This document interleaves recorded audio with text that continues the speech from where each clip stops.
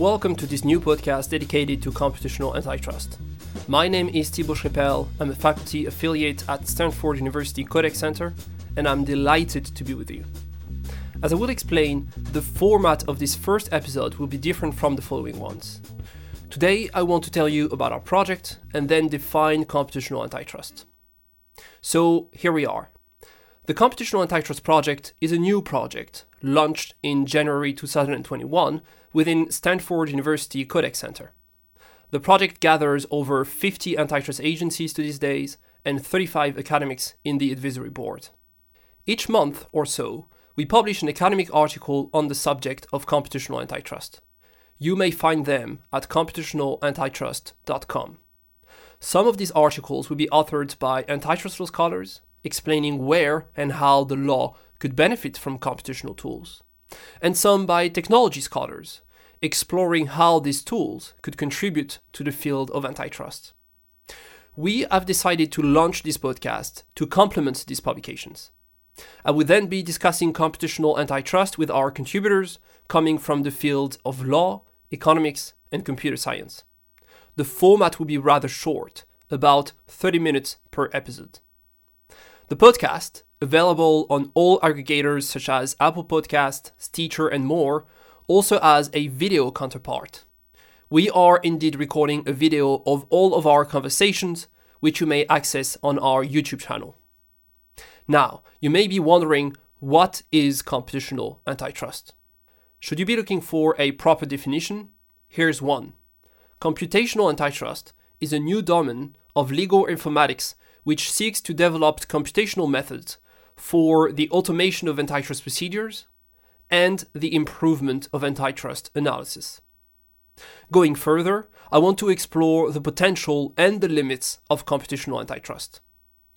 The remaining part of my talk today is actually based on the first article that I wrote and that you may access on our website. It is entitled Computational Antitrust: An Introduction and Research Agenda. So let me start with the potential. Why do we need computational antitrust? And why now? Well, here's why. The digital economy is bringing a constant flow of antitrust infringements. So there's more. And besides increasing, anti-competitive behaviors are becoming more complex. As a result, antitrust agencies face difficulties in detecting and analyzing illegal practices, and many computational violations remain unpunished. On top of that, companies also suffer from the lack of clarity. One response is to call for ex-ante regulations and avoid legal proceedings. Another response is computational antitrust. Computational tools, which I will define as problem-solving computer methods, can indeed improve antitrust procedures and analysis, namely to make them faster, more effective, and accurate. In short, the idea is to simplify processes and bring more information to the table, which is a precondition for informed decision-making. In concrete terms, agencies could first detect more practices, while companies could step up their games when it comes to compliance.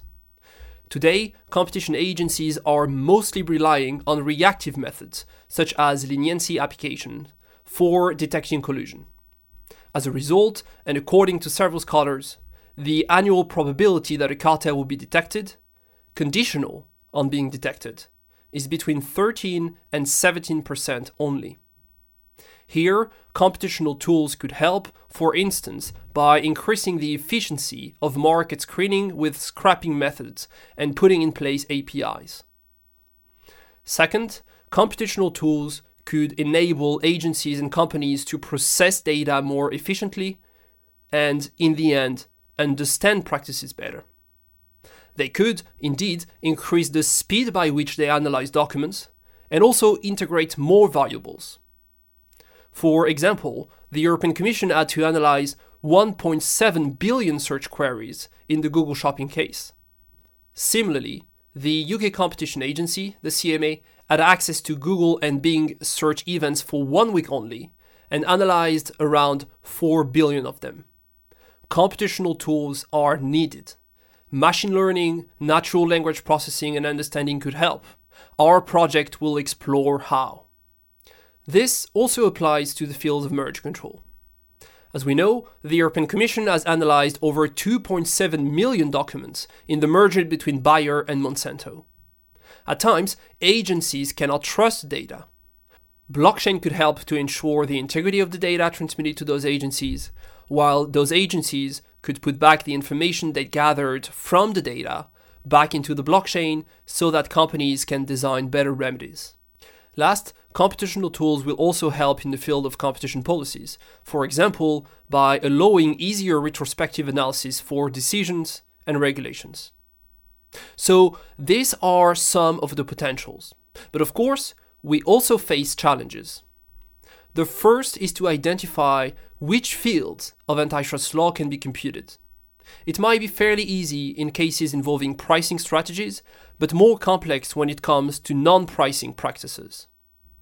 The second challenge relates to developing the right tools for the field of antitrust that can be computed. This is a technical challenge which is already getting a technical answer. Some first computational tools are ready and actually used by a few agencies. The third challenge is tied to the role one should give computational tools and their outputs in decision-making processes. To quote George Akerlof in a recent article, there are important topics and problems that are difficult to approach in the hard way. They should not be disregarded. And of course, there is a great institutional challenge. Agencies have to get ready using these tools by acquiring the relevant expertise.